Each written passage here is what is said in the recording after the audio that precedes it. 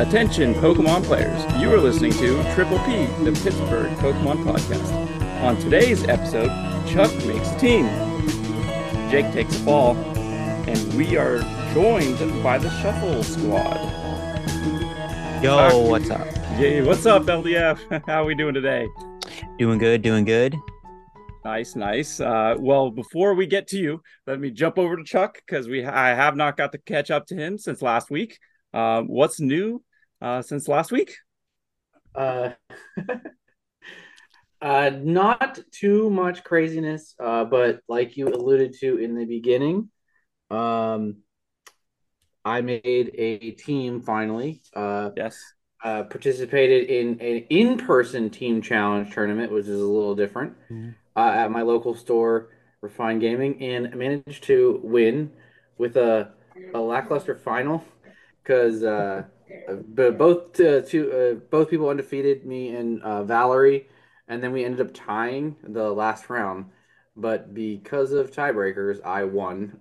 So I feel like you did that like I said, before. I think I have done that before, but a little lackluster in the end. But glad to make the team. I'm hoping Valerie does it next week. Yeah, definitely a player here. But yeah, so Palkia got me one more win. one more win for sure.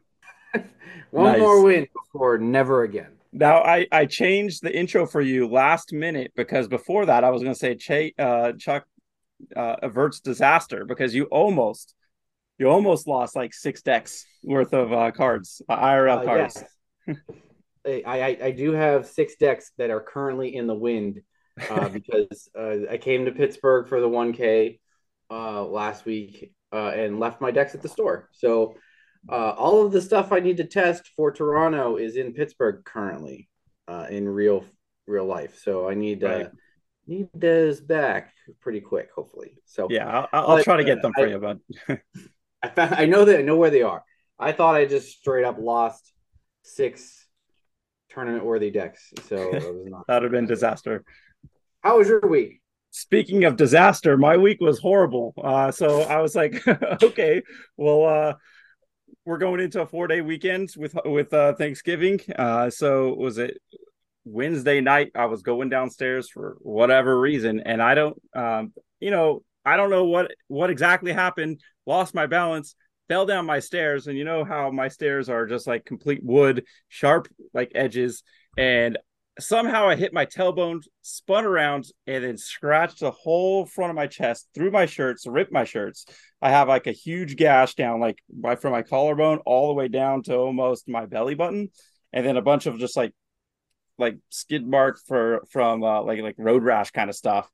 And I swear I cracked a rib too. I've been literally doing not much of anything other than try to recover.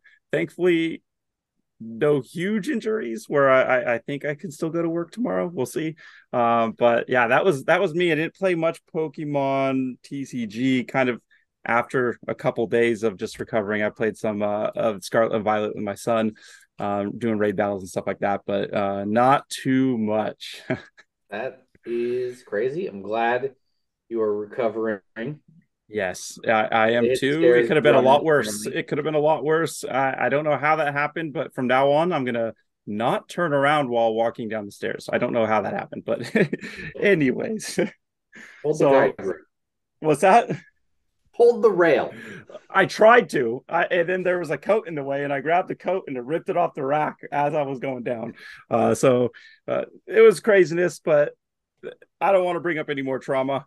It was hard enough for me to come downstairs to do recording here with little PTSD, but well worth it because we have 2 guests, as I kind of alluded to in the intro. We got the Shuffle Squad gang of the Shuffle Pod. We got LDF and Lizzie Rosecup. Hello. Welcome, Sorry to guys. hear about your tragic fall. Oh, it could have been worse. Like I said, the first day and a half was pretty rough. Sleeping was bad because my tailbone hurt and the front hurt. I usually sleep on my stomach. Couldn't do that. Couldn't even sleep on my sides because both the sides were messed up. But it is what it is. At least you're okay though. Could have been worse. Yes, it Could have could have been been worse. worse, like I said. But how have you guys been? Hopefully, not nearly as bad as I have. Within the last 4 days. Yeah. No, I've been chilling. Just been making a lot of content for YouTube and Twitch. Been streaming a lot, playing all the new Silver Tempest decks, getting ready for Toronto regionals Yes. this upcoming weekend. I'm looking forward to that. Oh yeah, that's definitely going to be a huge topic of discussion later on in the pod. Both Chuck and I are going. Lindsay, are you going too? I unfortunately am not going to Toronto as much as Oh. PJ has been like trying to convince me to go and do anything in his power to get me to go. I unfortunately cannot make it. I mean, life gets in the way. I understand. It's all good. We would love to see you there, but there's plenty of other tournaments coming up in the future that we'll get to see you and see you compete too. So Yeah, just unfortunately not any like the next one I can go to is Orlando in February. So that's looking like the next regional that I'll be at. but still, I mean, that'll be fun. It'll be And a nice time to hopefully, be in Luke, Florida. yeah, Florida during the winter time still pretty nice. And Lugia probably might fall out of favor at that point, maybe. Hmm. Yeah, that's going to be a weird regional because I'm pretty sure it's going to be after rotation, but the new set will not be legal yet. Yeah. Yeah. Oh, so it's like the last hurrah then. Yeah, it might be like a weird one. Yeah. Nice, nice. Okay, That'll be so interesting. you guys, it's been a long time since both of you been on LDF. I think it's been over a year. Lindsay, I think it's a little Yeah, I less think than so. that. But obviously, you guys both started a podcast of your own since both of you guys were on. Can you guys talk a little bit about your podcast and how that kind of got started? I'm sorry. Yeah, no worries. So the Shuffle Pod actually was a thing before we kind of revamped it and revived it. I Okay. think the Shuffle Pod had I think before it was PJ and John who ran the Shuffle Pod. And then I know Mhm. Lindsay joined the Shuffle Pod. And then I came on for an episode in, I think, February or March, like early March. I came on for an episode of the Shuffle Pod.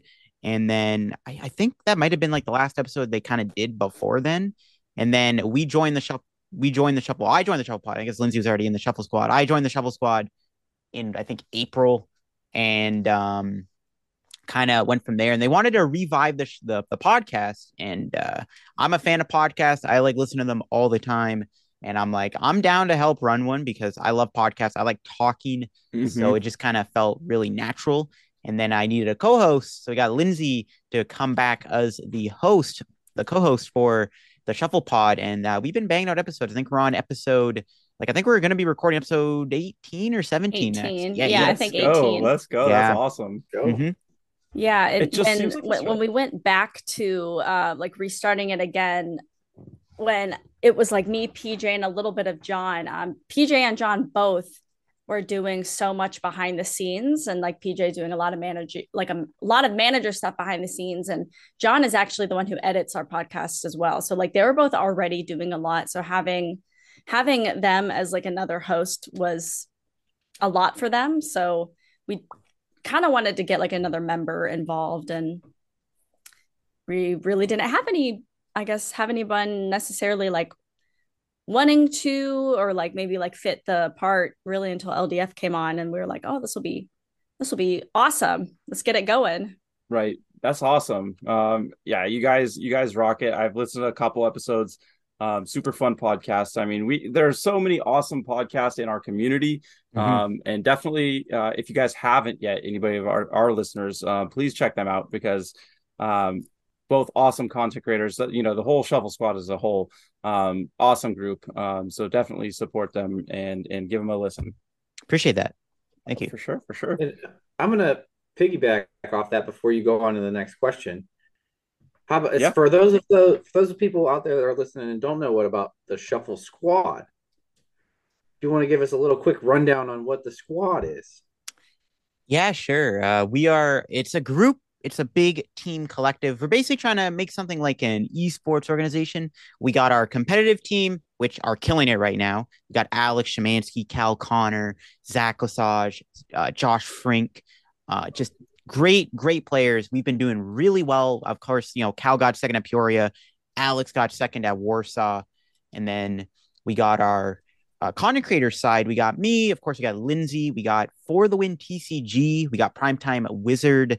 It's an awesome collective of people, and it's basically just a team balancing both content creation and the competitive side of things, which is something that like the Pokemon community hasn't really seen before. I don't think we've had something like this before, where we've had a team kind of be both content creators and competitive players in a way, so it's kind of like a unique thing.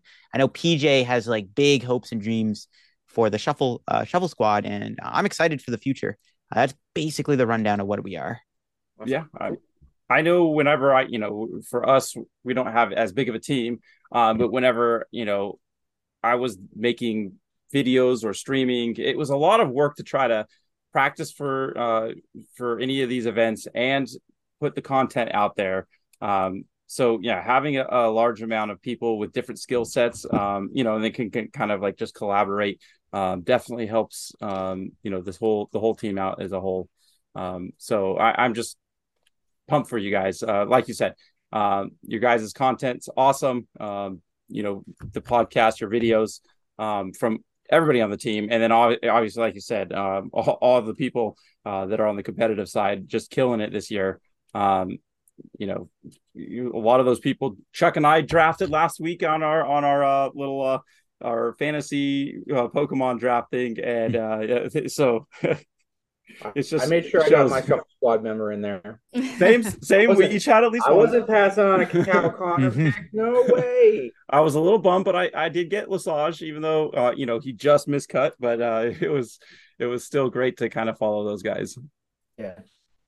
Yeah, we have some pretty big plans for the future, and obviously I think as time goes on, as the season goes on, we're probably going to be adding even more like big name players onto the team to kind of expand our competitive Pokemon team. And obviously even the content creation side, we could even have more content creators on our team within the future.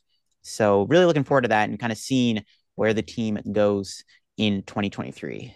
For sure. I can't wait. Awesome. Yeah, kind of like you said, it is really difficult to balance the content creation side versus the competitive playing side. So I think it's a pretty good thing that what the Shuffle Squad's doing, where we kind of have the two sides of it, where we have people who are kind of just dedicated to that content creation, and they can spend majority of their time with Pokemon making content versus, also trying to do well competitively, because it does kind of eat up a lot of time to do both. 100% it does. So kind of piggybacking off that, you say you have a huge team of competitive players that do these play testing beforehand. And I know LDF, you do, you're kind of dabbling both sides. Does it help to have a team like that to lean on going into Toronto, like you said? So you're going into Toronto, plus you're doing all this content. So how do you balance that? And does the team help you with that? And kind of how does that whole situation happen for you? Yeah, having a team kind of help me out is really good. It's obviously Zach lives pretty close to me. He lives like maybe an hour away. And then PJ and John, they don't live too far outside of Canada.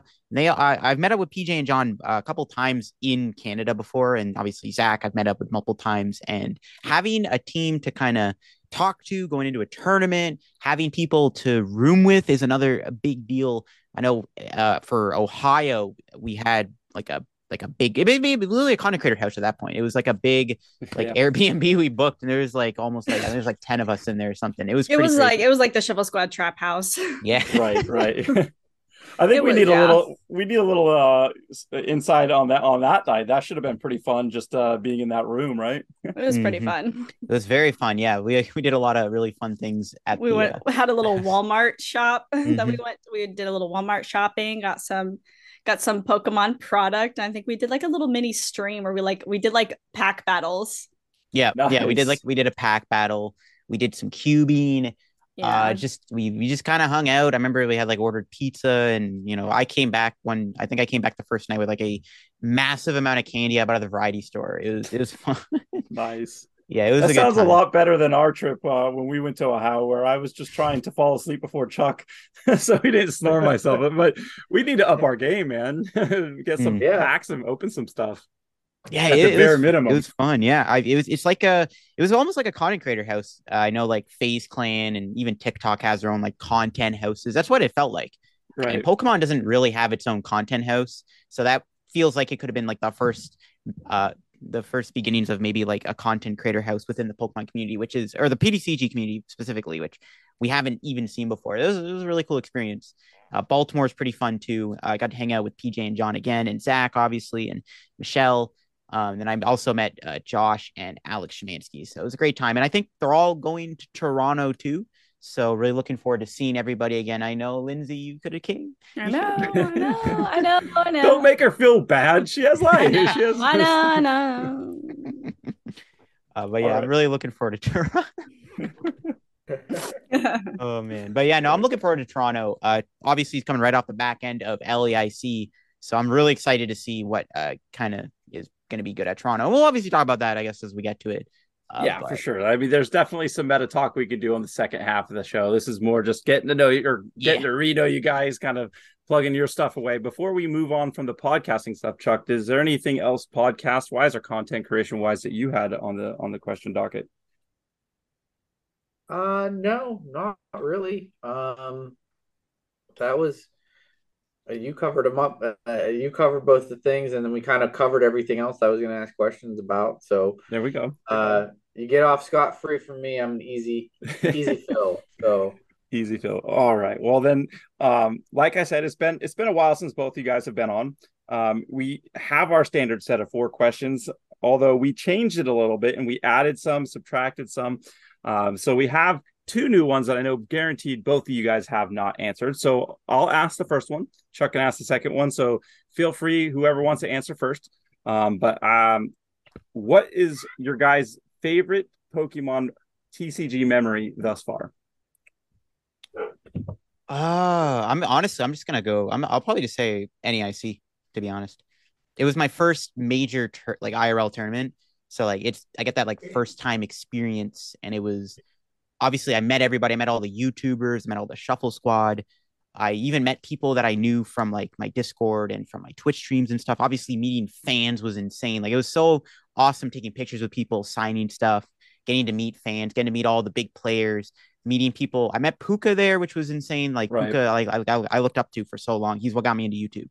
So meeting everybody and that first time experience being at a major tournament. I may not have done well, but I still had a great time regardless. Like I could care less if 100%. I went like 0-3 drop. Like I really don't care. The experience was worth it. 100%. Yeah. Well, now I can't say NAIC. You can. No. I'll think something. Although NAIC was fun.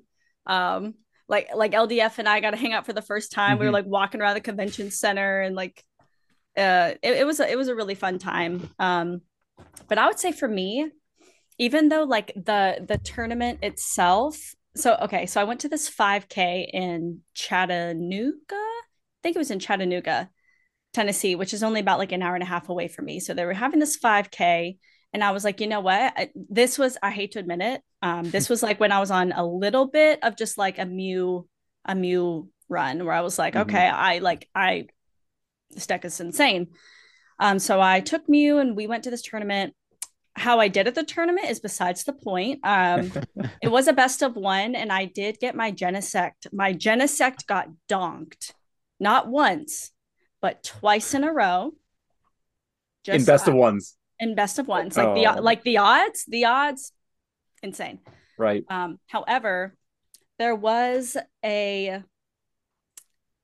family there who I guess like recognized me from like YouTube or the Shuffle Squad or whatever, and like one of the kids ended up asking me if I could sign one of his energies, and I was like, oh my god, yes. Right. But I like ruined like 4 of them because like I tried to do it with a pen, didn't work, tried to like do it again on a different energy, didn't work, and then I was like, we need a Sharpie. So I like ruined like 3 or 4 of this kid's energies before I actually like signed a card. But then I like finally signed a card from it. I'm like, can't believe that somebody wanted me to write my name on a energy card. Like that's so insane. That's so like awesome. Crazy to think about. So that's I guess that's been one of my favorite memories. Yeah. 100%. This community is awesome, and whenever we both have fans and they come up to us, it's always a great feeling, just to know that all the work that you put in is noticed by the community at large, and whenever anybody goes out of their way to show that appreciation, it's always a great feeling. Yeah, it's an awesome feeling. Like at Baltimore, it became a meme at the point because I kept having people come up to me like, "Oh, can you sign this?" I'm like, "Oh, I don't got a Sharpie." So we kept having to go up to the place where you send in your match slips, and one of the people that goes to my local league was working there. Kiki, shout out to Kiki and Vince. She was working there, and I kept having to go up like every like probably like twice or three times an hour to like go up and like, oh, I need another Sharpie to sign something. And it became a meme where they just like basically gave me the Sharpie. Like, I just take it. Like, you're going to come back eventually. Just like take it at that point. There we go. Kind of funny. For sure. I know Chuck and I are both working on something kind of in that vein for handouts. Maybe not like signature stuff, but it's in the works. It still might be a month or two away, but I'm pretty excited about that. So stay tuned, everybody, if you see us at an IRL tournament. Yeah, now you made it have to happen. Now you put it out I there. did that to put us on the spot to make sure we do it. Like that fire under your butt. Right? Exactly. All right. Well, I'll move us into our other second question. This one's a little bit fun. I like setting the stage for it. We did not prep them, by the way. So this one might be hard. So blind reaction. Okay. Blind reaction. Let's see. No, so we're gonna put you in the stage of a regional. You're at a regional. You've been selected to play on stream, and they've changed the game a little, and they said you can have some entrance music for when you walk out on stage. So I'm asking the question, what is that entrance song going to be? What's our walk-up song? Oh, Lord. What's your walk-up song? That's a good question. That's a really good question. Many. You can only pick one. See, I'm torn. I'm torn between Material Girl by Madonna or Fireflies by Owl City. It's a banger. It's a banger for sure. I'll be fine. I'll go with Fireflies. There we go. All right. I'm gonna have to go with a rap song here. What do we got? It does not need to be family friendly. Yeah, no, I know. Yeah, trust me, I don't listen to that. What do we got here? I guess my three most listened rap songs right now. So I got three different picks. So I got Bad and Bougie by Migos, like my all-time favorite rap song, probably. And obviously, I've been listening to that a lot more recently now. Probably Hotel Lobby by Takeoff and Quavo. That's like a recent song. That song's a banger. And then probably Every Chance I Get by DJ Khaled featuring Lil Baby and Lil Durk. That one's like an absolute that's like a good entrance song because that's like a hype song, gets you pumped up. It's a good song to like work out to and like do stuff to. Yeah, definitely that song. Yeah. So I would either go with that, one of those three. I'd probably go with Every Chance I Get just because it's like an actual like pump up like banger song. But those would be my three picks. All right. Well, I have some music to listen to after the pod now, so I don't know any of LDF's, so we'll have to go from there. Yeah. Well, this is two good songs. We got some things to listen to, see, and then put it in a playlist and bring my big speaker and get myself kicked out of a regional maybe one day. Yeah. When people start walking up. Yeah. Well, for sure. Mm-hmm. All right. Well, before we move into our fun trivia and all that good stuff, I just want to talk a little bit about the meta, I guess, and not as far as LIC what had success, just aside from Lugia, what decks have you guys been playing that might be fun, that maybe under the radar or anything like that? Some spice there, I guess, because I mean everybody knows Lugia.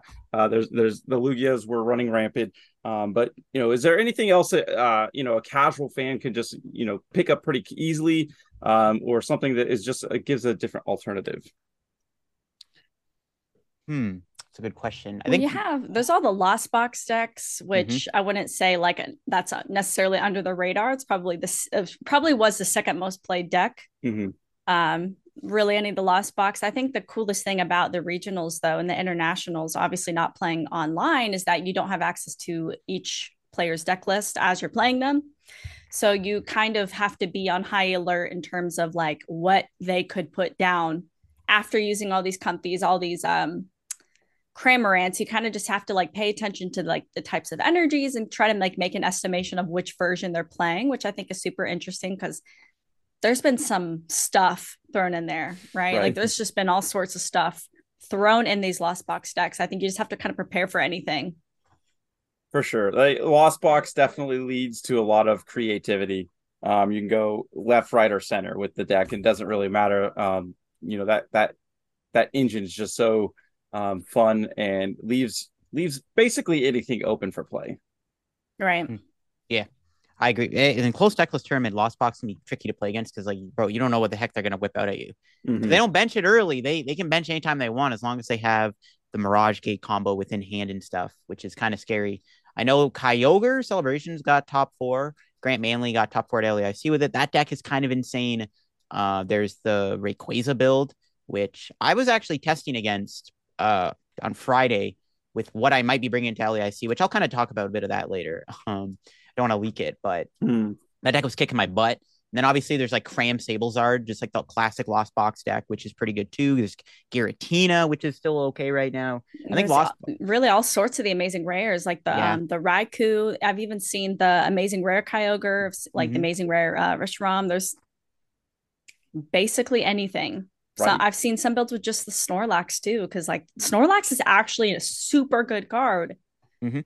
Right. If you guys are watching, was it the seniors finals where he had to flip double heads to wake up and then wins the game off that Snorlax? That was insane. I remember watching that. Yeah. Lost Zone definitely is just like kind of crazy right now. I don't think I'd personally play Lost Zone though, honestly, because like it is kind of a big brain deck. You have to know what you're doing. That's a deck you have to play really well to do well with. And that's kind of like, I don't think I'd want to play Lost Zone to a major tournament just because it just takes too much time out of you. You're playing 9 rounds, best of 3, and you got to keep track of everything, which can be very difficult to do. Like you're playing Lost Zone, one mistake, one bad Chorus pick or one bad Comfy pick could screw you over. So I wouldn't personally play it, even though I think Lost Zone technically can beat anything in the format if your deck is built well enough. Right. But I personally wouldn't play that. But you know what I would play? That's budget friendly. Regis. That's interesting because I have hot takes on Regis. We'll talk about Regis, I guess, a little bit later. But I gotta note that bring back. Yeah, Regis is pretty good, I would say. Even though Lugia kind of has it figured out, I still think Regis is just a deck that kind of beats everything except for like maybe like a random Ice Cube could like screw you over. And I wouldn't even deck for the Ice Cube in all honesty. I don't think Ice Cube is that good. I don't think people are actually going to play it because there's a pretty terrible card apart from Regis, but it's definitely something you got to watch out for. But Regis is pretty straightforward. It is kind of hard to play, I would say. You'd have to know what you're doing when you're playing that deck, but even then, like it's not that hard to play. Yeah, but I think both Lost Box and Regis would be great for, people going to locals, especially if they're newer. Yeah. Just to get them to learn their sequencing and decision making, because the game for so long has been, just throw down this tag team, or then now just like a VMAX, V Star, and then just do what it does. But now those decks definitely there are sequencing involved to do what you want to do. Especially the Lost Box, like you said, there's a lot of decision making to be made. The deck is just so good. We saw again this weekend, even though, it didn't ultimately win, it still was a threat out there. I mean, I think it definitely could have won, in all honesty. Obviously, Tord probably knows what he's doing really well against Lost Zone decks. Maybe not the Kyogre one as much, but Tord knows what he's doing. And obviously, he was able to beat Grant with Lugia, which a lot of people are like, Lost Zone was one of the only good decks that can beat Lugia, which obviously I'm sure Grant played against like a lot of Lugia, probably the most like deck he played against. But Lugia definitely, like everyone was like, oh, Lost Box, how you beat Lugia. And it does, but it doesn't beat Tord. Tord's a different beast there. And while we're on Tord, before we really go into deep dive, but congratulations to Tord for the first player in my knowledge that win all of the ICs. So he's won all of them. And nobody else could say that. So it's freaking mental. That's kind of cool. That man's the GOAT. Absolutely mental. Like that's insane that he's done that. If he wins Worlds, I think a lot of people will say he's better than like Jason Klaczynski, who's like the obviously like other person that people talk about when they say the GOAT in Pokemon. It's always Jason Klaczynski or Tord. A lot of people still say Jason is still the best because he's won 3 Worlds, but I don't know, man. Like Tord winning 4 ICs is like friggin' mental, and he's also just won Peoria. And he just won Peoria. I don't even know how many regionals he's won, but he's got top 4 in Worlds before too. So 2019. So he's just insane. He is. Tord's won all over the world. So literally, he is literally Mr. Worldwide. Yeah. Right. Everyone like memes him as Thanos. Like he got that LEIC stone into his Infinity Gauntlet. Oh no. Why do you say that as I'm drinking? Oh man, that's awesome. Oh my Now goodness. Dude, we need to get we need to get a picture of There's tons of videos on Twitter, trust me. Of He's Thor just like already? Thanos putting the last stone in. Oh my god, Just people put people are towards- so funny. That is awesome. Oh my, I did not expect that. All right, Chuck. You want to get into the middle of the show shenanigans there? Yeah, we can get into our fun shenanigans. We can start off with some. Oh, we'll go into trivia real quick, and we'll just It's time for trivia. See if we can stump you guys with some random card questions and things like that. Sounds good. So, Jake, do you have one card you want to ask, or do you want me to start? Yeah, I could start. Okay. I just got one. We're not going the rapid fire this time. There was just I think with four of us out here that might just take a little long. So the card I have is guess that Pokemon this ability and or attack belongs to. Standard, legal as per the usual. And the card name or the attack name is Smash Uppercut. Oh, Smash Uppercut. Is that Medicham V? Yeah, you got it already. Jesus. Oh, She just like rapid fire. Ha! I was like, oh, that one was in my obviously- brain. That one was like in my brain. I Like didn't this- expect you to get it that fast. Wow, that was quick. me- Yeah. That was Me either. But like I don't know how. Oh, yeah, I don't I know was how going that like because, that like- one was there. yeah, because nobody actually uses that attack on the Medicham. Yeah, it's They always Yoga usually Loop. use the Yoga Loop. So I was like, this one might fly under the radar. Ah. Like that was like 0.5 seconds. I was like, wow. Yeah, bro. She's cracked at New freaking record? this I and think that Pokedex Word. is. That's crazy. That's crazy. I've had a lot of practice lately with the Pokedex word puzzles. So Yeah. Well, maybe we should have done the rapid fire ones, which, by the way, I did horrible in last week, and Chuck, you did well. So I got to redeem myself, I guess, on that. I mean, I had two. I didn't know if I should go old or stay new, but I'm gonna stay with the newer card. But I think some people might just not get it. I just have to remember the name here. Take a quick gander at it. So this is same vein. It's a attack or ability that belongs to a Pokemon, and you just have to give me the name of the Pokemon. So the name of this is Star Rondo. Star Rondo. Ooh, that's on the tip of my tongue. Star Rondo. our Rondo. There's So we know boom. it's probably like a V star, right? It could be a V, because there was another Rondo, right? There's like a Blizzard Rondo. Yeah, I'm thinking of the Johto dogs, but then none of them have Star Rondo as an attack. Well, none of the Vs do. Okay. Star Rondo. Because I know Entei's got Burning Rondo, Raikou's got Lightning Rondo, Blizzard Rondo's on Suicune. Is there a new V star that I'm not Star aware of? Rondo. Were we going down this path of... Is this Like, card wait- come out yet? It has been released Okay. So it's standard legal. In We can play it right now. America. in America. In America. And we can I'm play this right now if we went to Holding a it in my tournament. hand. Trying to see that off the glasses reflection there. Star Rondo. Rondo. Star It's gotta be like a Rondo. V-Star power, that's what I'm thinking. What- It's got to be a V star. Mm-hmm. Well, what's the new Jirachi? That's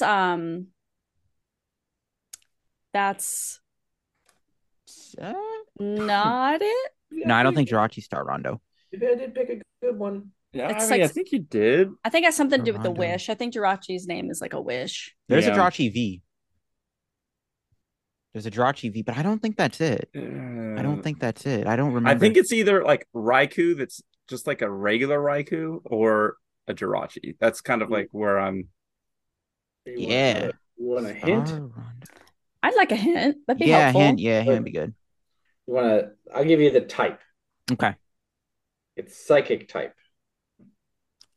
Okay. Is it unknown V star?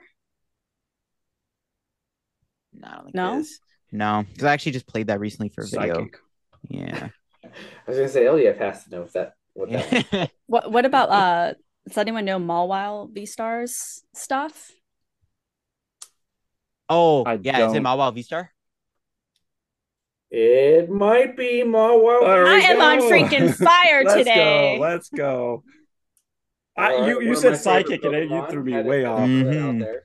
It's maybe because I pulled like 100 Mawile V-Stars. Yeah, best card in the set. Well, Spare Good one. thing I have 20. One more for my bad deck I'm gonna build. well, you can trade those all in the next time if you were going to Toronto, you could have traded them into the vendors and got a bunch of store cred, right? Yeah. That's basically what I do. right. I don't know if you can see, but I have a lot of bulk right here, ready to go in, all sorted. Holy. So next time, I don't know if I'm going to go bring into Toronto this time around, but eventually I'm going to bring all that bulk. Yeah, I mean, I can't show you, but I have probably 15 booster boxes just full of cards on the ground here. Right. I need to get rid of those. So maybe I'll bring them to Toronto too, because I need to dispose of those. Right. If anyone's got an extra Mawile V-Star, I'll take it. Mm-hmm. I might actually. Hello, I have a lot. I'll take one. I got one. I'll send you $1.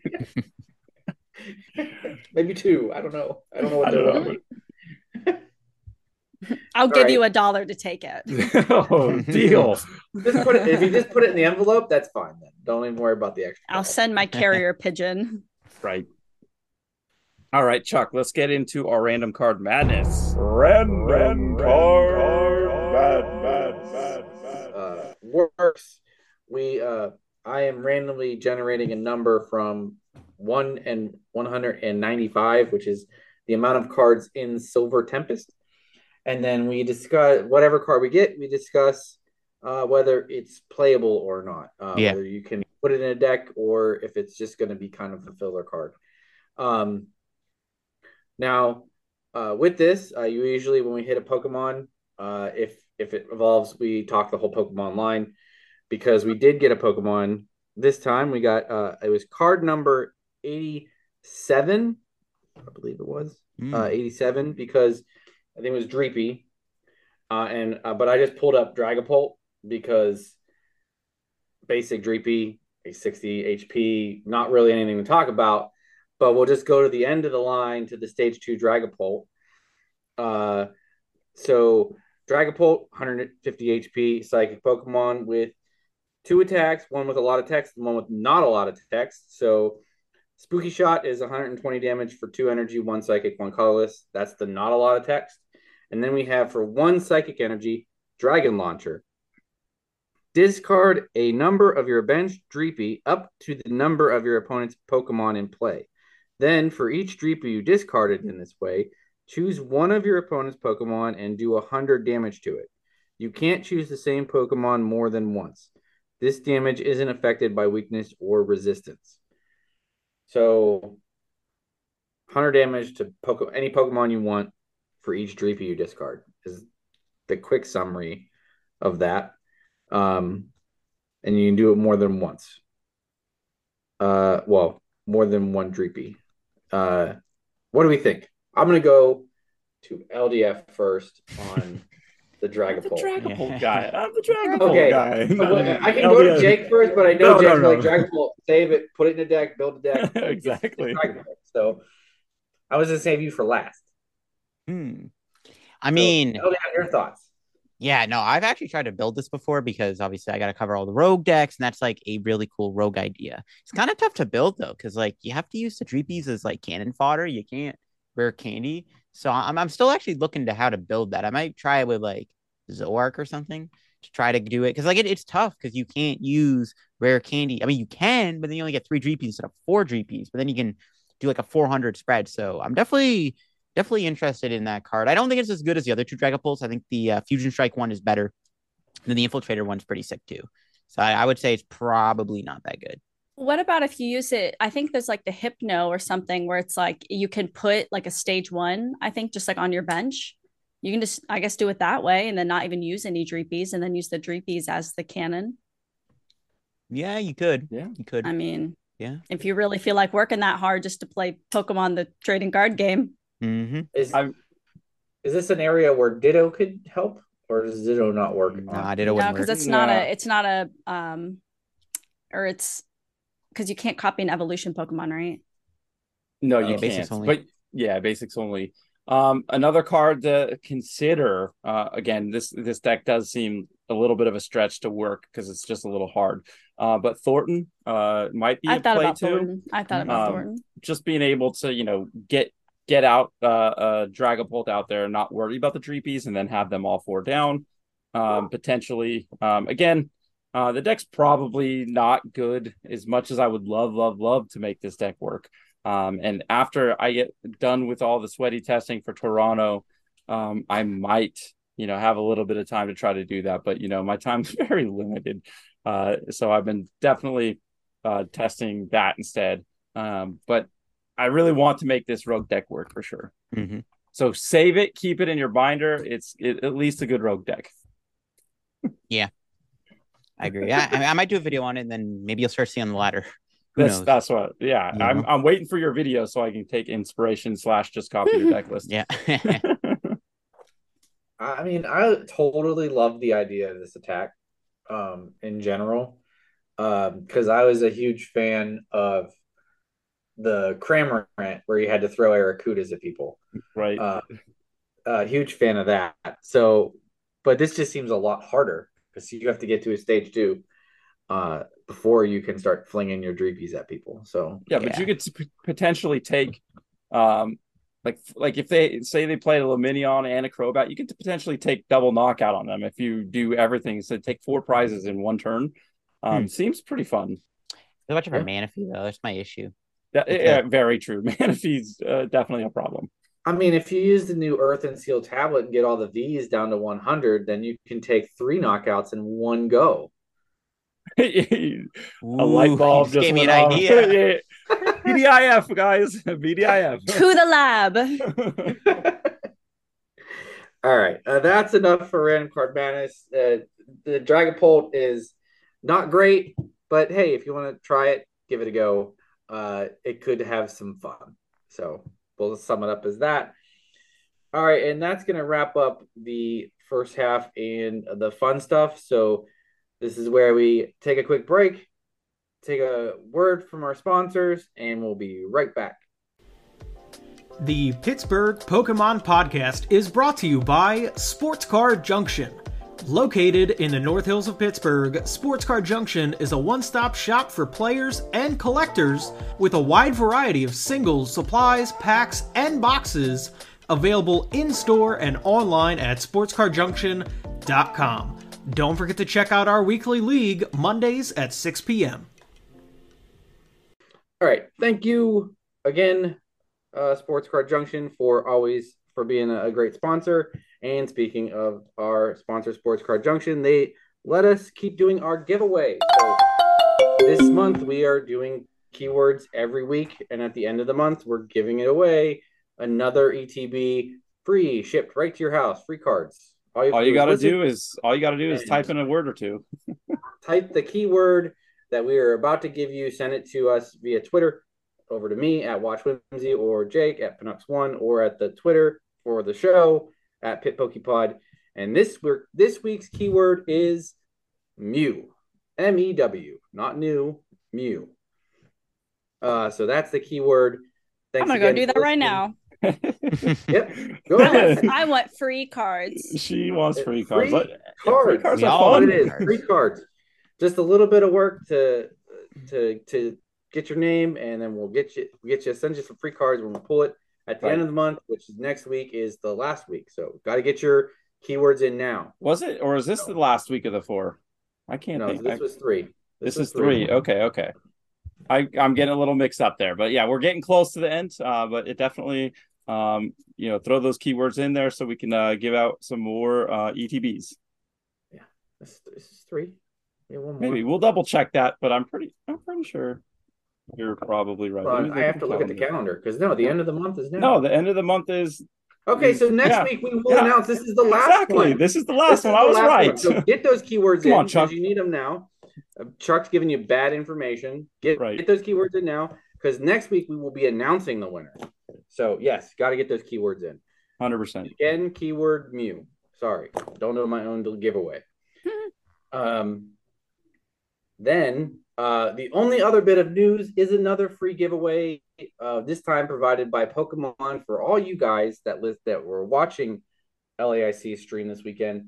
They did have a code that is good till December 1st or 5th. December 5th. If you watched, the code is Sao Paulo 2022 LAIC. You get yourself a free full art Serena, whether you play on live or PTCGO. So put that in, get a free full art. Other than that, they have been releasing more character arts for cards that we already know what they do. We got Elsa Sparkle and the Friends in Sinnoh and Friends in Hisui full arts. All these arts are looking gorgeous. We are not there's no way of showing you these, but look them up. They look great. We all know what the cards do, but I don't want to gush over how cool art is for things that we can't show you. But that really is summing up the news. So we can get right into today's big topic. Let's get into the meat of this episode's conversation. Yep. A little bit of LAIC recap, and then we can do a little bit of meta talk, and then kind of transition that into meta talk for Toronto, and kind of wrap up from there. So LAIC, as you know, as it was this weekend. Congratulations to Tord, like we already said. It was just a fun weekend to watch a bunch of different matches. Obviously Lugia reigns supreme. He was, I think it was 6 of the top 8 decks were Lugia. And I think he was even more than 50% of the top 16, which was one of my hot takes last week as far as what would Lugia would do. Single prize decks, obviously we kind of talked about it last week where and a little bit before the trivia was Lost Box with the diversity of that kind of deck kind of saw a little bit of play, and Reggie's did kind of fall off as well. But I don't know. I want to hear your guys' thoughts on LAIC and what we kind of saw transpire into day 2. I don't think much was unexpected of day 1, but kind of just your thoughts of day 2 meta and who made it and what decks were doing well.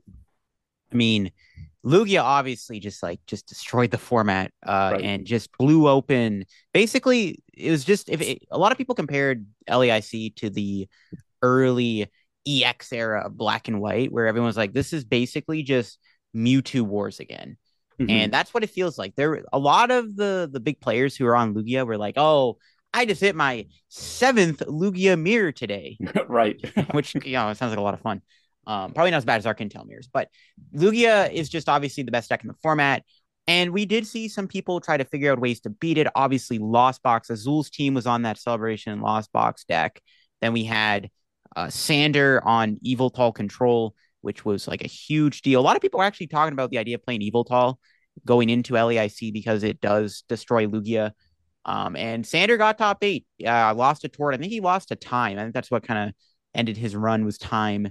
But Sander, I think, was pretty favored going into top 8. Right. With all the Lugia going around. I guess if Sander won, he would have had to face Grant. And I mean, that could have went both ways, I guess. But right. Going into that top 8, I thought Sander was going to take it too, especially after winning game 1 against Tord. I was like, okay, Control wins game 1. It's like 90% like locked in, but somehow Tord won it fast enough to bring it to a sudden death. And obviously Control doesn't like sudden death too much. No, it doesn't. No. And I think that there's still a lot to be explored with the meta. I mean, everyone was just like on Lugia at LAIC and nobody really I feel like a lot of the Lugia counters haven't been figured out yet. There's stuff like Beedrill, Dusknoir, Eviltal could still be like a weird card. There's this really cool Aerodactyl Weezing deck I've seen online that basically goes like Galarian Weezing and then like the Aerodactyl, and then Lugia just can't do its V-Star power, and then you just kind of beat them because and then you go like Eviltal and they try to attach energy manually, and you have Flying Pikachu in the deck. So I might try that out.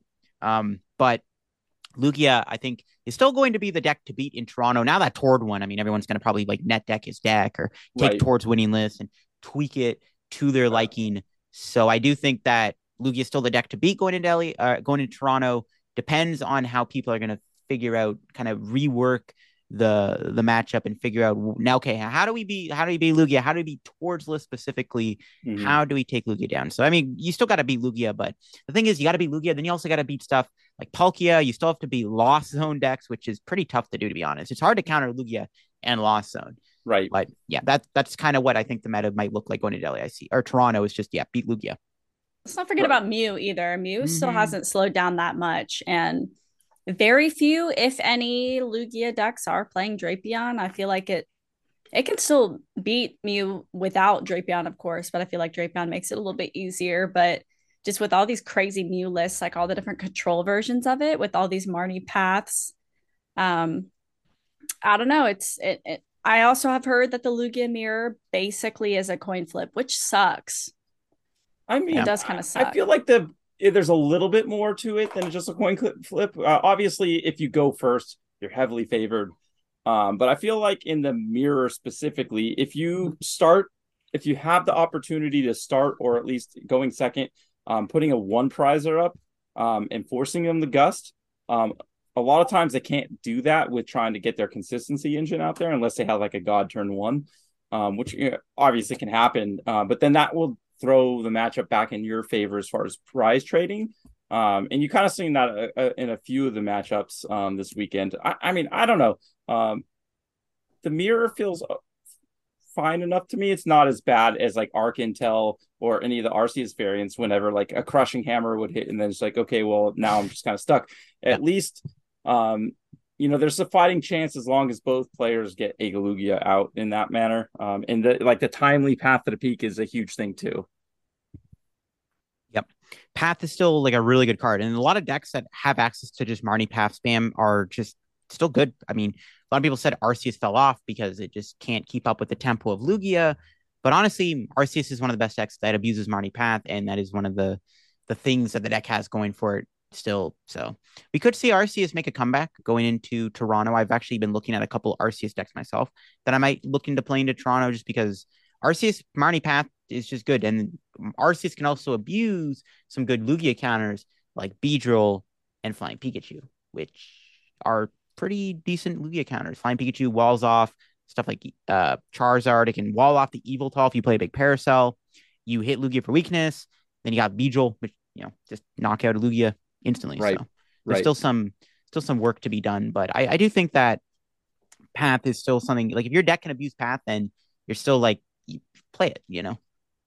I agree. That early Path could be very pivotal against the Lugia, just to not allow that V-Star power to go off. Yeah, buying a couple turns against Lugia is huge. And obviously, Path just is good against most decks. Obviously, Arceus, Palkia, Mew itself. If you buy a couple turns of the Path to peak, a lot of the time you get so far ahead in the match, you just win at that point type of thing, So if it's like one, maybe two turns, I think essentially, as long as you didn't completely stumble yourself, I think you're in a pretty good spot. Yeah, that's kind of my take with Path decks. Obviously, Reggie's another deck that can abuse Marnie Path, but Reggie's does feel kind of awkward right now because Lugia respects it. Lugia has Collapse Stadium. They play the Mana Be Dunsparce package. There's other decks playing Collapse. There's Temple of Sinnoh, Lost City you got to watch out for. So right. Yeah. I want Reggie's to be good. And it's There's just so many counters. Right. I mean, Reggie, I don't know if Reggie can actually beat Lost Box apart from, I think he can beat Lost Box. I don't think he can beat the Kyogre deck though, because Kyogre will let the Lost Box player win that matchup because they'll just Kyogre take 2 knockouts and they'll just win the game that way. So, but in theory, Reggie should beat everything. It's just, it kind of gets caught in the crossfire of how good Lugia is, where it's like people are teching for Lugia and then it kind of hurts Reggie where it's like, oh, they got these things like Temple of Sinnoh, they got, the like big pair, like there's just too many counters. There's definitely too many counters, and if you don't take the one shot on the Lugia, you don't have a lot of boss options. I mean, I guess they're playing the Serenas now, but there are the versions also playing Sharon's Care, the more straightforward, less like toolboxy with not amazing rares as much, less colorful. Yes, less colorful. Playing those Sharon's Cares, which I actually tend to like that deck a little bit more than the Yveltal build, even though Yveltal has a lot of great matchups and answers.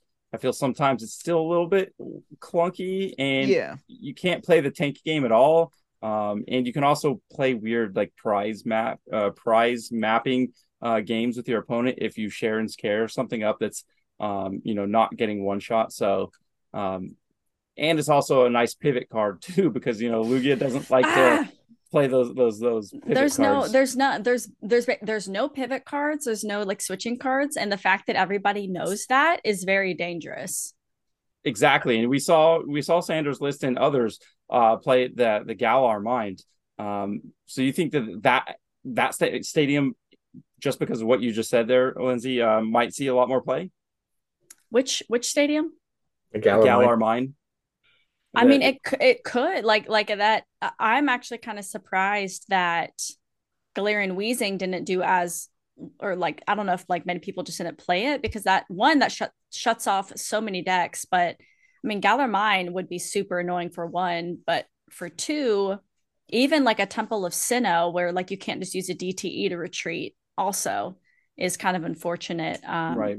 I know some versions of it are running the hiding energy, but it's like that Pokemon one has to be a dark Pokemon in the active. So right. you still don't really have those switching cards available.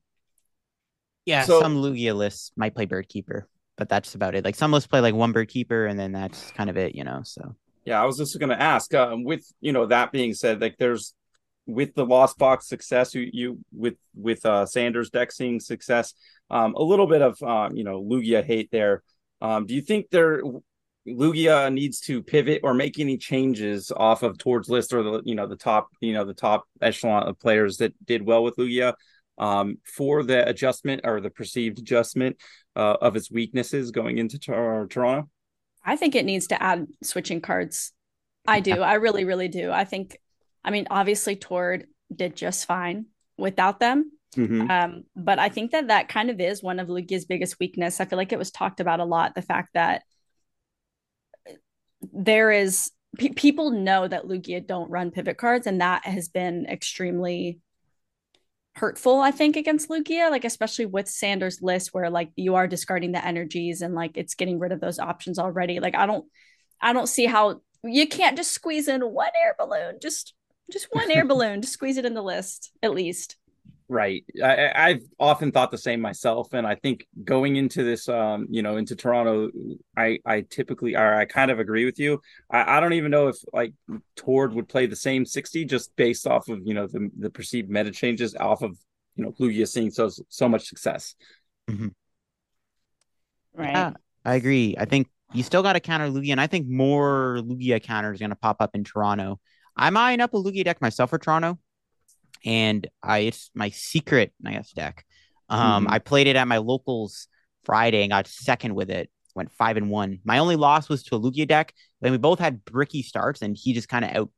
I just kind of brick, last, and he just was able to kind of catch up. But I think that Lugia is just really, there might even be more untapped potential with Lugia, to be honest. There's so many ways you can play it. And I figured out this really cool way to play it that might be a good play for Toronto. And I think after looking at the meta, I don't even know if it has like any bad matchups. Maybe Sanders deck would still be awkward, but I'm working on this really cool Lugia deck that I'm looking to play to Toronto. It's a really cool intro. It's a really cool card that you can use in the deck that just like, it's a cool attacker that just kind of swings matchups in your favor. And every time I put it into play in the tournament I played it in my locals, it won me the game. It's more of a finishing card because it takes a while to kind of get the card going.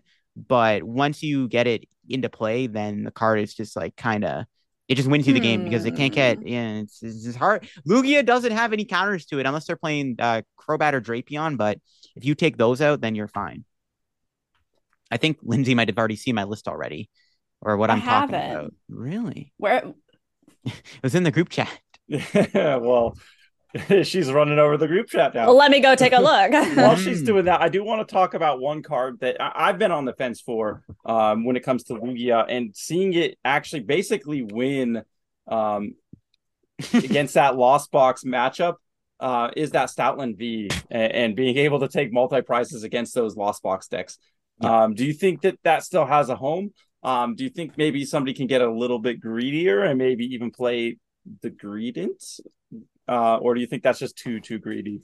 I think Gradient VMAX might be a little bit too greedy. As much as I would love to look somebody in the eyes at a regional and say nom nom incisors. You're right. I feel like Stoutland won because it's a V Pokemon, less liability prize Right. wise.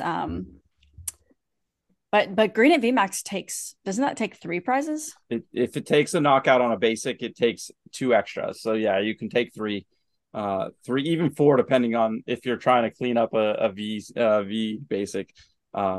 Still probably not worth it. But still, I mean, Stoutland just was worth his weight in gold, I guess, against that matchup. I do think Stoutland is actually pretty good though. As I have been playing Lost Box as kind of like my main deck for the last few weeks or so, and Stoutland has been like an annoying inconvenience. Right. I feel just that one turn of 2 prizes really just swings the matchup into Lugia's favor, just because it doesn't have to go through as many prizes to get to where it wants to go. Right. Yeah, I think you still have to play the Stellan because it's one of Lugia's like best win conditions against Lost Box. Being able to take 2 prizes against Lost Box is really good. Lost Box can be pretty hard to beat if you have to take all 6 prizes manually, and that's where the Stellan kind of saves you there. Like even just taking 1 knockout with it is really good. Like if they have to respond with a Raikou on your Stellan, then you're winning because you can just knock out their Raikou with your Lugia. Then it's like, okay, you got to get the Raikou back into play. Maybe knock out my Lugia, but if I have Dunsparce down, nice try. Right, So, exactly.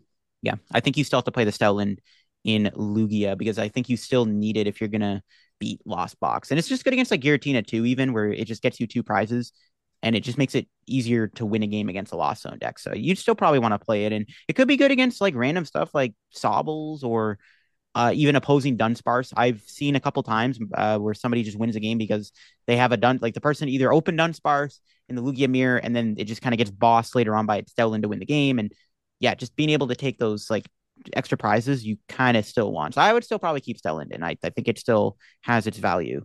Well, that actually is pretty interesting when we were talking about how in the Lugia mirror you kind of just want to leave a 1 prize in the active. So like, yep. I mean, we another thing is that we kind of know that Lugia has 0 Pokemon recovery. Mm-hmm. So they probably won't leave if they can help it. Something like Beltal or Radiant Charizard in the active, it's probably going to be maybe something like Dunsparce, which if you just whip out the Stoutland. Right. I mean, that's a good point, for sure. Bringing that point though, with Pokemon recovery, and a little bit into that Kyogre deck because Kyogre was seeing a lot of success. There were a few people that got it to day 2 and had some pretty good runs with him. I mean, right now Lugia is playing that 1 Manaphy, but if you take out a Manaphy and then jump in with Kyogre right after that, and you're setting up a lot of really good math for win next turn. So do you think that Lugia or really any deck that plays Manaphy might consider more Pokemon recovery for that deck? Because I think Kyogre is kind of here to stay for the next couple months. Yeah. I mean, even the Kyogre is good, obviously, against Lugia. You'll just go Sableye, bully the Manaphy, knock it out, and the Lugia can't get it back. I actually think that Manaphy might even need to be a 2 of going forward, just because Grant doing so well with that Kyogre deck is going to cause a lot of people to want to play it. It is a harder deck to play, I will say. I think if I was going to choose any Lost Zone deck that's hard to play, I would put the Kyogre deck at the very top because that's a deck where you have to manage resources really well. You have to time your Kyogre right. You got to make sure your deck's, at like 0 cards, you can do the Recycler, Mirage Gate, Kyogre combo. Which is really hard to do in a Lost Box. Yeah. Yeah, especially when managing resources. And obviously Grant and Azul's whole team who played it are just like really good at the game. Like they know what they're doing. Yeah, top player. Yeah, those top players are awesome. Yeah, they're some of the best players in the world. And I think that obviously lends to a hard deck doing this well. It's kind of like Tord, where he would play a big brain deck like that Urshifu once like single 1 of deck where it's like he had a bunch of like 41 ofs or something. Like those type of decks that require a lot of skill and thinking ahead and strategizing. Not everyone can pick up, but I do think that we're going to see a lot of net decking at Toronto, and I think the Kyogre deck is going to be pretty popular. So I would definitely either double up on the Manaphy or maybe even start playing Rod. I'm even like in some Lost Zone decks, I've even thought about playing like a couple rescue carriers to be able to get back. Like you can use them with Sableye and stuff, but you can also carrier back the Manaphy when they kind of try to bully you with those Sableyes and they try to drop a Kyogre on you out of nowhere. So Right. that is pretty important. Yeah, I agree. A very fun metagaming, a week after LAIC going in Toronto. So there's going to be a lot of different techs jumping in and out of decks. So interested to see, and hopefully, for the four of us or the three of us that are going, we could make the right call and go far in this in Toronto. There's one card we only mentioned a little bit. I wanted to talk a little bit because I like the inclusion of, but it's kind of debated too. The Raikou V in the Lost Box, because I saw a little bit debate in chat and on Twitter over the weekend on whether it was worth using because of the two prize trade. Pretty much, you're not effectively trading, right? But I just wanted to see your thoughts on that. If you think Raikou is worth keeping, or maybe still looking at a different electric attacker at the moment. Like I don't know if Zeraora fills the boat in the single prize vein, but something like that. There's a couple other single prizers or lightning Pokemon that I've seen people talk about. There's obviously the Zeraora, like you mentioned. That needs a choice belt though. That you can set up maybe like Cram or like Sableye damage. Then there's also the Paralyzed Zekrom, which could be a cool idea. I saw some people talk about Zekrom Medicham or something, which they kind of ended up, I guess, not working out very well. But that was something people thought about, was the Paralyzed Zekrom with Yoga Loop Medicham for like the Lugia Mirror, because Lugia doesn't play Switch. Zekrom's a cool idea because, obviously Lugia doesn't play Switch right now. Maybe not going into Toronto. Maybe it would have been better for LEIC. But obviously, I think Toronto people are going to start taking in Switches, I think, or at least they're going to figure out more ways to make Lugia more consistent with like not having like stuff get stuck in the active. And I don't know if the Zekroms is good, but there's Zekrom, Raikou, and Zeraora. The problem with Raikou is that it's a two prizer, but honestly, with the way the tempo works in the Lost Box v Lugia matchup, the Raikou actually kind of is fine to use, in all honesty, because it trades really well. One shots of Lugia.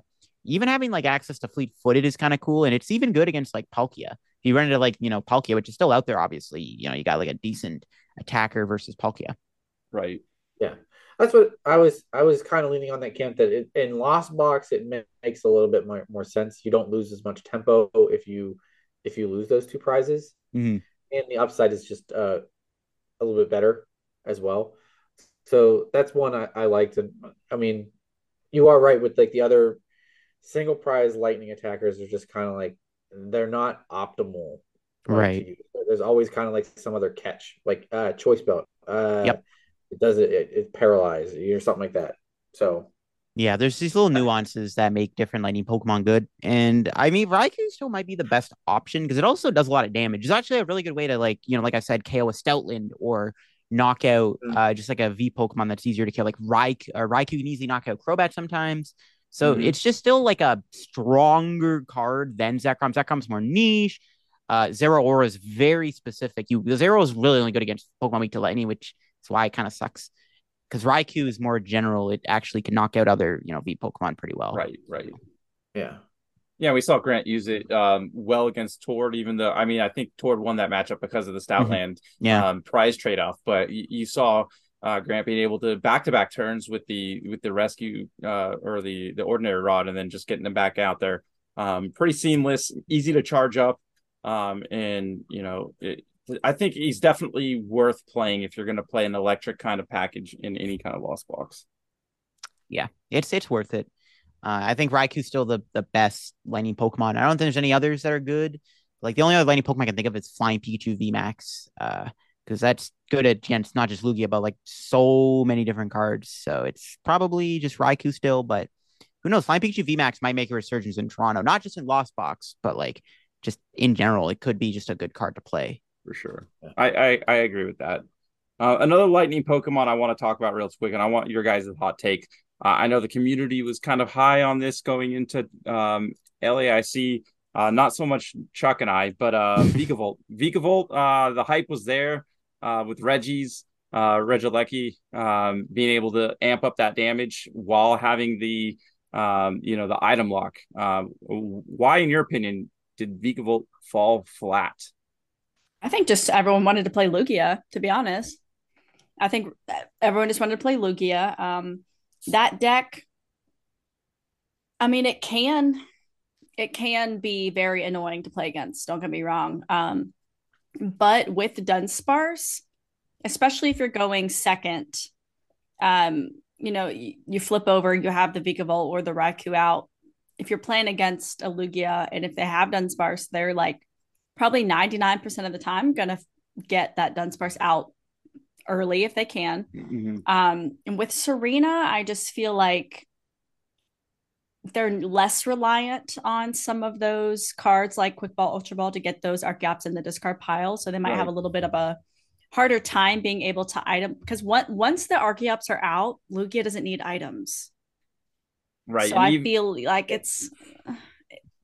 That was my that was my thing with Vikavolt is it just doesn't stop Lugia. Like ultimately, Vikavolt wants to go second because it wants to do that item lock the first turn it can. So if you flip Vikavolt and Lugia sees it, like okay, play my items, and you're got a Melanie. So like I'm not worrying about you gusting, and just get it to the point where you can hopefully not need items after that turn. Like it's right. just Yeah, Vigavolt's like just it might have a good loss on match, but I don't think it probably has like the best loss box matchup out of any deck in the format. Yeah. Yes. Correct.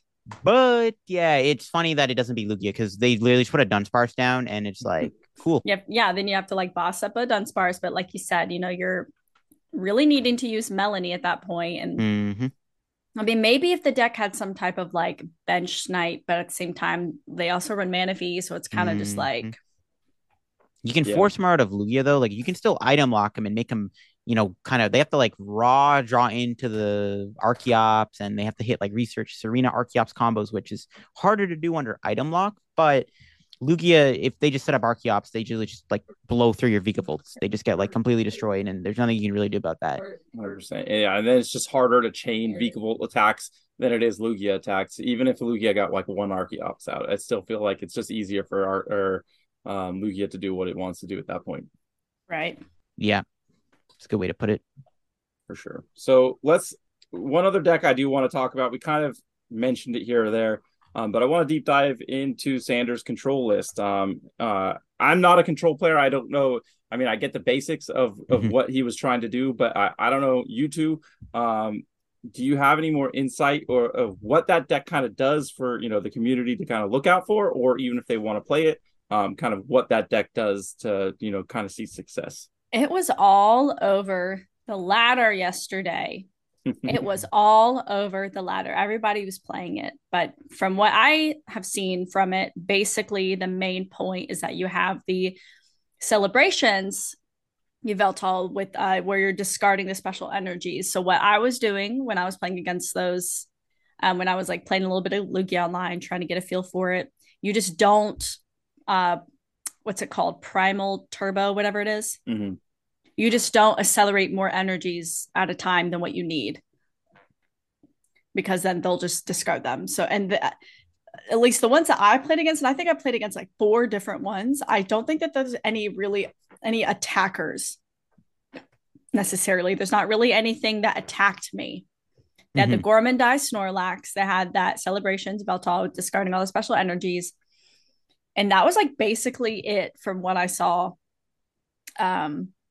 Not really any attacking, just kind of disrupting, getting rid of all of but I know Sander posted his list. I didn't even take a look at it closely. I think he had a Pidgeotto V too, I think.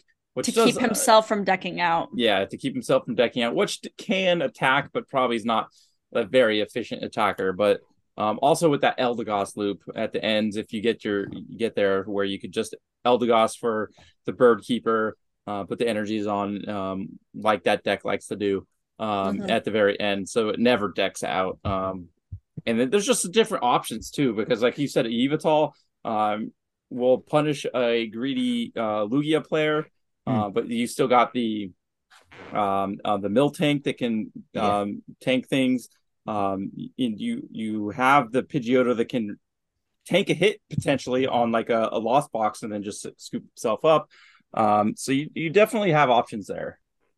Yeah, the control deck's interesting. I know Vini Fernandez got second place at LAIC with the deck, and I was watching a bit of his stream against Lost Box, that deck has Ice Cube, which is another win condition against obviously Reggie's, but then against like even Lost Zone. If you go like Wash Energy, Ice Cube against Lost Zone, they can't do anything. And if you play around like if they're playing the Kyogre build, you just play around the Kyogre and they literally can't do anything. You just Wash Energy, Ice Cube, solos that match. Pretty well, I would say. I was pulling up the list. He has the Wash Energy and the Ice Cube in there for that matchup in that list. Yep. Yeah, It just frees it up. I wish we got to see Sander pilot it like on stream. I wish we got to watch that. Wasn't there a stream game? Yeah, he did play one. It wasn't in the top 8, but it was day 2 where he did play somebody and they. I missed it. Yeah, he won it 2-0 before time because he just timed them out and ran them out of resources, which has Crushing Hammers again, another card that sometimes sees its head pop up. Normally, Lugia doesn't care because it just accelerates a lot, but with Yveltal, Crushing Hammers, there's just so many things you could do there. Yeah, you just don't attach energies until you're ready to attack, and that's really it. Right, and you just see the one Lugia player with double Luminion. That way, he could just try to not deck himself out either and hit there. But a lot of times, again, the mill tank is just like, okay, well, you can not deck out, but you're also just not doing damage to me. So yeah, mill tank is actually pretty good in the control deck because if they're running you out of energy and then they go a mill tank and you're forced to go into Archeops, that can make things really awkward sometimes. Right, because then you have to move your Lugia, but you can't do that if you don't play Switch and you're running out of energy. Right. From our conversation today here, it really seems like Lugia needs at least 1 or 2 switching cards. Yeah. With just a plethora of different options that could kind of hurt it now. That's kind of known. Hey, Lugia doesn't switch, so we can take advantage of this. Yep, that's it's definitely not something I don't even know if you need to respect Sanders deck in Toronto. Obviously, people are going to play it, and I'm sure maybe we'll see like different versions of that deck pop up where people figure out even more ways to play it. But I personally wouldn't worry about it because it's another deck that it takes a lot of skill to play, and a lot of people may or may not be able to pilot that deck successfully in a best 2 of 3, 9-round event like Toronto. So you don't have to like super tech for the control deck. I would agree with that. It's tough, especially against matchups that aren't Lugia. So yeah, you're playing that against something that doesn't play a special energy would probably be like a very head scratching experience for someone, or it's just auto loss kind of day. But I'm pretty sure Sander would still find a way to eke that into a tie. So probably right.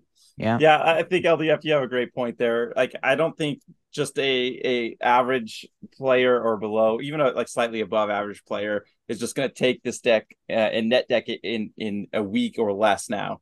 Get enough practice and then actually have a lot of success going into it.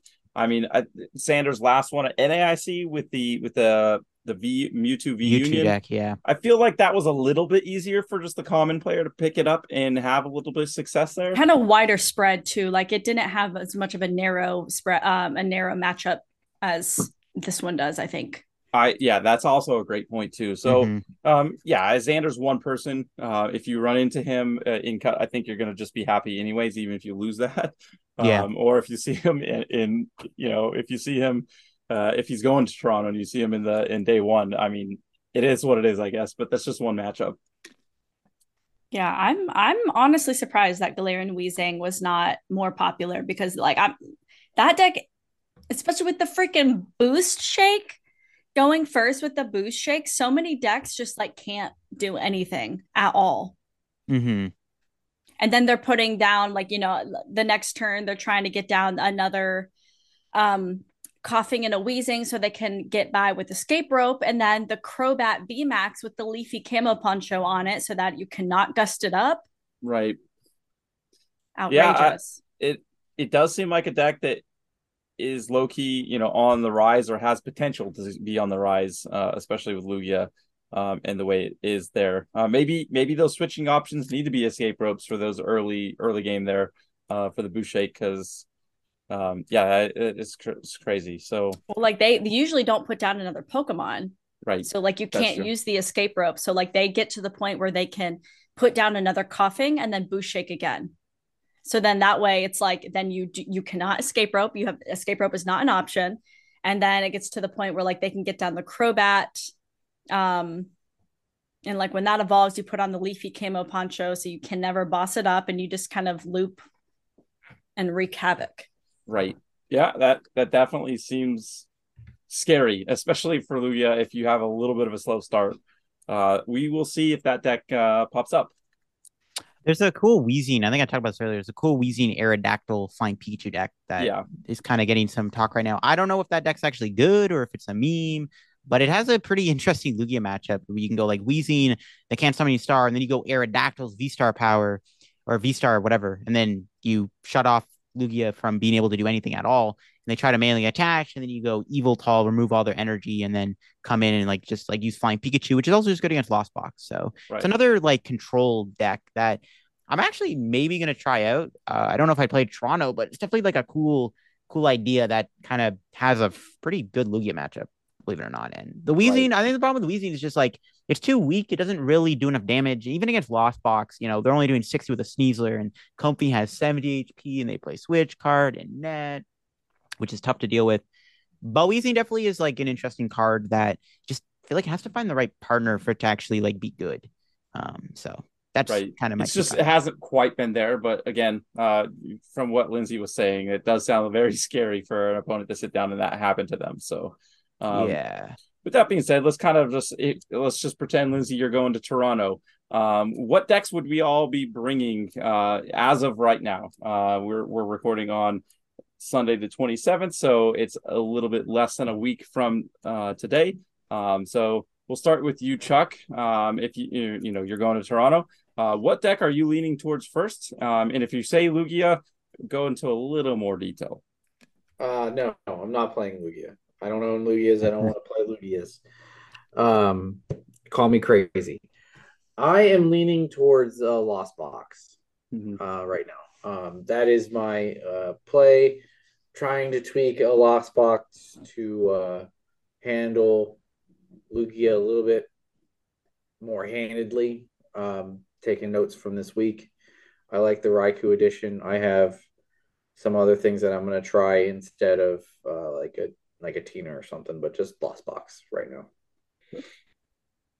All right, Lindsay, if you were going, what would you be bringing? Honestly, and I kind of hate to say it, but at this point, I would probably go with Mew because I feel like a lot of people play Lugia, and I feel like overall it has a more consistent matchup against Mew. I probably would not do, even though I think the Fusion Strike build is better. I probably would not do the Fusion Strike build because I feel like there's going to be a lot of Stoutlands running around now in Lugia, and I feel like that's a really unfortunate target for Stoutland. Well, I guess what? The attack does 40, 60, 80, 90. If I don't have Oricorio out, then yeah, so it could be pretty bad. Yeah. But other than that, like I guess maybe Mew, maybe Lugia. I think I'm kind of done with the Lost Box stuff for now because I tried it. I gave it a lot of time, a lot of patience. It's just not working out for me, I think. So I mean, yeah, like it's a hard deck to play. It's to do that all day would be so mentally taxing. Yeah. And I don't know if that is something that I personally would want to do. And like, I seem to have really bad luck with my prizing. Yeah, that happens. I seem to have bad luck with prizing no matter what I play. Yeah. I like the Mew call myself. I couldn't decide between fusion or non-fusion. Like I feel like the upside of fusion, being able to do that turn one, take a Lugia V, is too good to pass up. But then the prospect of being able to just Marnie your opponent every turn in like some of those newer DTE builds, where you just be not letting them keep a hand, like a straightforward hand that they get to know what they're going to play with the next turn. I like that idea too. So yeah, both good options. Yeah, I mean, they both have their ups and downs. I mean, I think the Fusion Strike is definitely that early game hitter. that puts the fear in any deck's eyes. You can just take knockout on anything basically.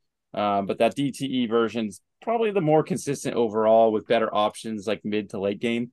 Yeah. So there's definitely pros and cons to both. And you can Marnie path to get your opponent from doing any type of Drapion, or less likely to get out the Drapion plays. Right.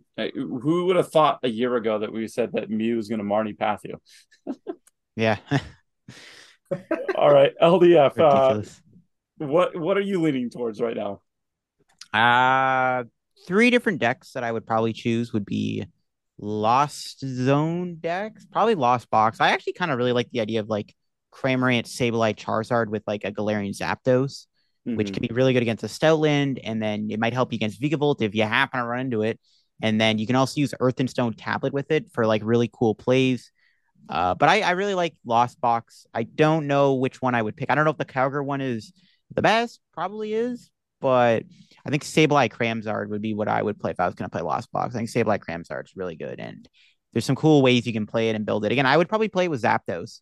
V can help against Stoutland, and then it can be good in like other situations too. So my other deck, Reggie, obviously, which I'm like very close to playing to Toronto. It's just Reggie, I don't know, man. It's just, I don't know if it beats like most other decks anymore. It might be able to beat Lost Zone, but I don't know if they beat the Kyogre deck because of Kyogre's ability to take 2 prizes on you. And then Lugia's got Collapse, Manaphy Dunsparce, which is not fun to deal with. When Charon's Care on top of that is like the icing on the cake that makes that matchup even harder. And Right. Some of them play Regenerative Energy, which is another, annoying card to deal with. And then there's, Reggie probably is okay, but I don't know. I'm 50-50 on that.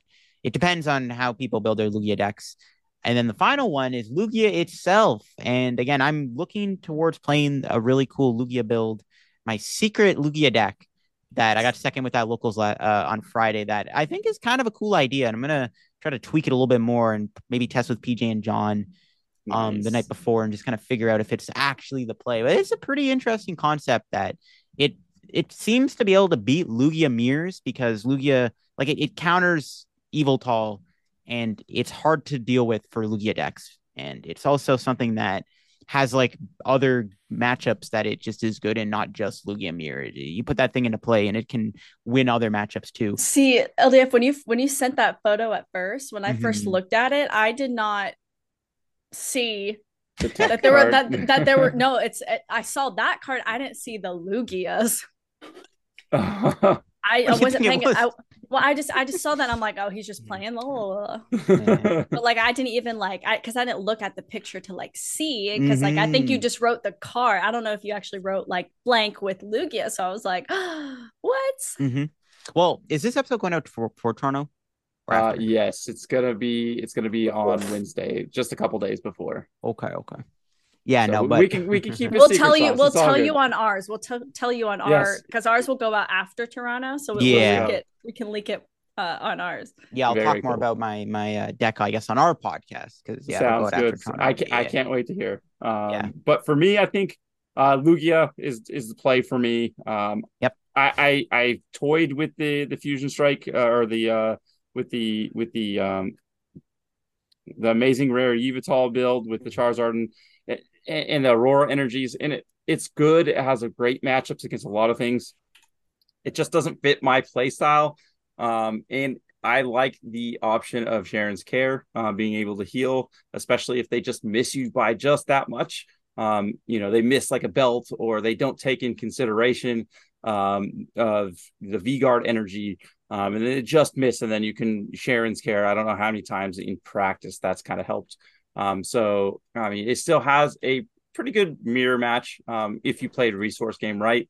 And obviously it just beats basically everything else as long as you play your matchup right and you don't like break out. So I'm going for more consistency and a little bit more healing over maybe just having the matchup spreads with the Yveltals and stuff like that. But we shall see because there's definitely going to be a lot of changes in the meta between LAIC and Toronto. Can't wait to see what happens. Same. I'm excited. I can't wait. Toronto's less than a week away. I can't wait to see everybody again and play some more Pokemon at a super competitive level. And whether I do well or not, just here to have fun. For sure. I mean, obviously, I want to finally break through, hit day 2, but just playing, being outside of work, just hanging out with awesome people in this awesome community is where it's at right there. So success will find its way eventually. Yeah, agreed. All right, before we let you go and before we give you your last shout outs, there was one thing that me and Chuck have to resolve from last week, and that was you thought you were going to get away with this, didn't you? You thought you were going to get away. I can't seem to win one of these. No. So last week we did a LAIC fantasy draft. We each picked 5 players. Chuck did get the first pick because he overall smashed me in last week's trivia. But that didn't matter because Tord Reckliff was on my team and he was not on yours. So thanks to Tord. Yeah. Thanks. You better call up Tord and give him a high five. I will. I definitely will. Because my team did do really, really well. They did. All 5 of them I think all 5 of them made top 256. And you had one blank. Yes, I did. I was hoping Gerhardt was going to go there. You let me down, bud. Gerhardt. Come on, Gerhardt. You should have been there. I was like in the moment I picked the bad pick, but that was my 5th pick. But it was my 2nd pick. He ended up winning. So Chuck, you are now going to be punished again. So I believe I will give you a pass. You don't have to do it this week because we're going to Toronto. That is the week tournament. Yeah. No, we're not making you do that at Toronto. But the week after Toronto, your first tournament, you have to play a 4-of copy of. Let me look at this. What was that again? Unidentified fossil. Oh yeah. I have to make a fossil deck pretty much. You got to make a fossil deck. Yeah. Well, I know where you can find some fossil deck profiles. Right. All-Star V video. You gotta go check out them shuffle squatters right there. They might have the secret sauce for you, and maybe this isn't going to be a punishment. Maybe it could be a fun experiment. Yeah. So we'll have to see how that goes.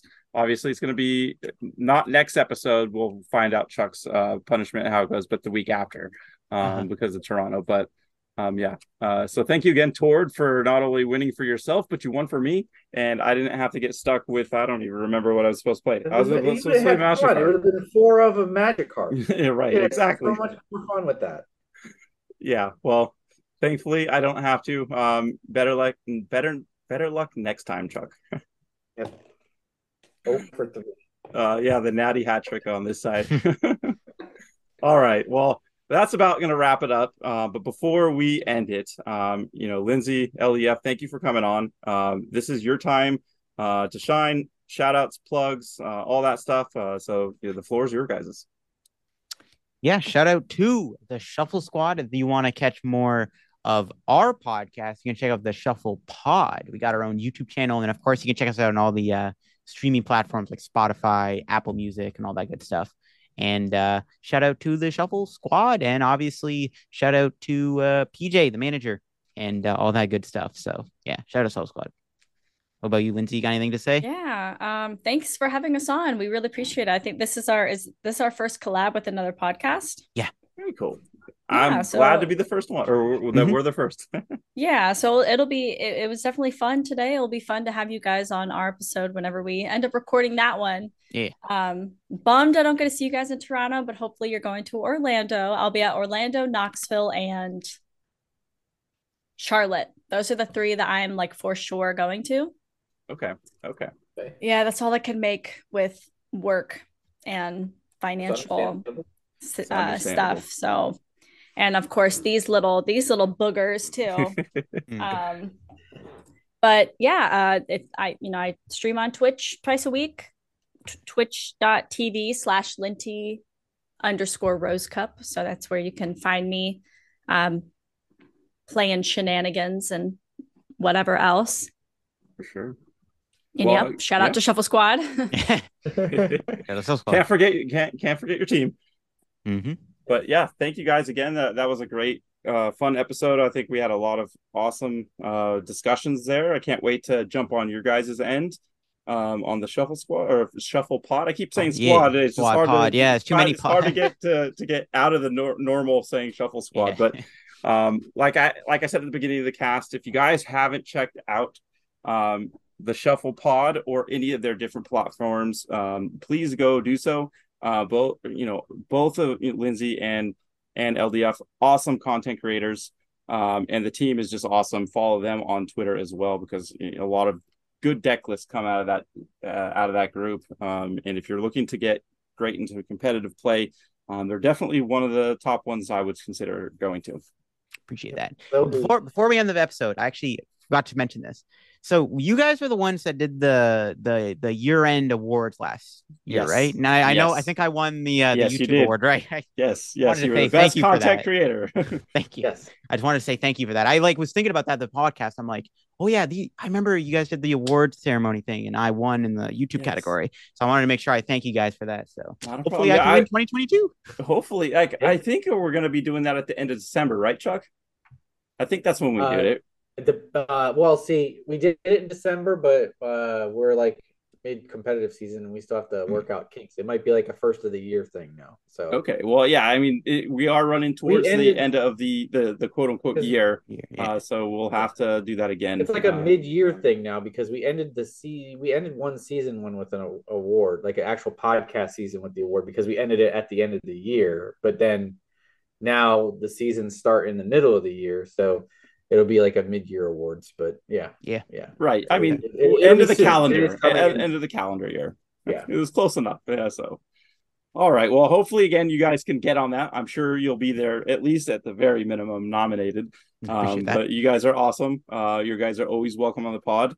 And again, we had a lot of fun talking with you guys, and I think that will do it for this week. I think so too. Yeah. All right, guys. We'll see you guys later. Thanks again for listening to the Pittsburgh Pokemon Podcast. As always, if you could do us and future listeners a favor and leave us a like, a rating, or a review on whatever your podcast platform of choice is, it goes a long way to helping out the pod. Plus, Jake, where can you reach us directly? Yeah, you can get me at Pinux1 on Twitter, as well as Chuck at Watch Whimsy and Ryan at RY for Gaming. You can also reach us on Twitter for the whole Pittsburgh Pokemon podcast at PitPokePod. Thanks again, guys and gals. We will see you all next time. See you later.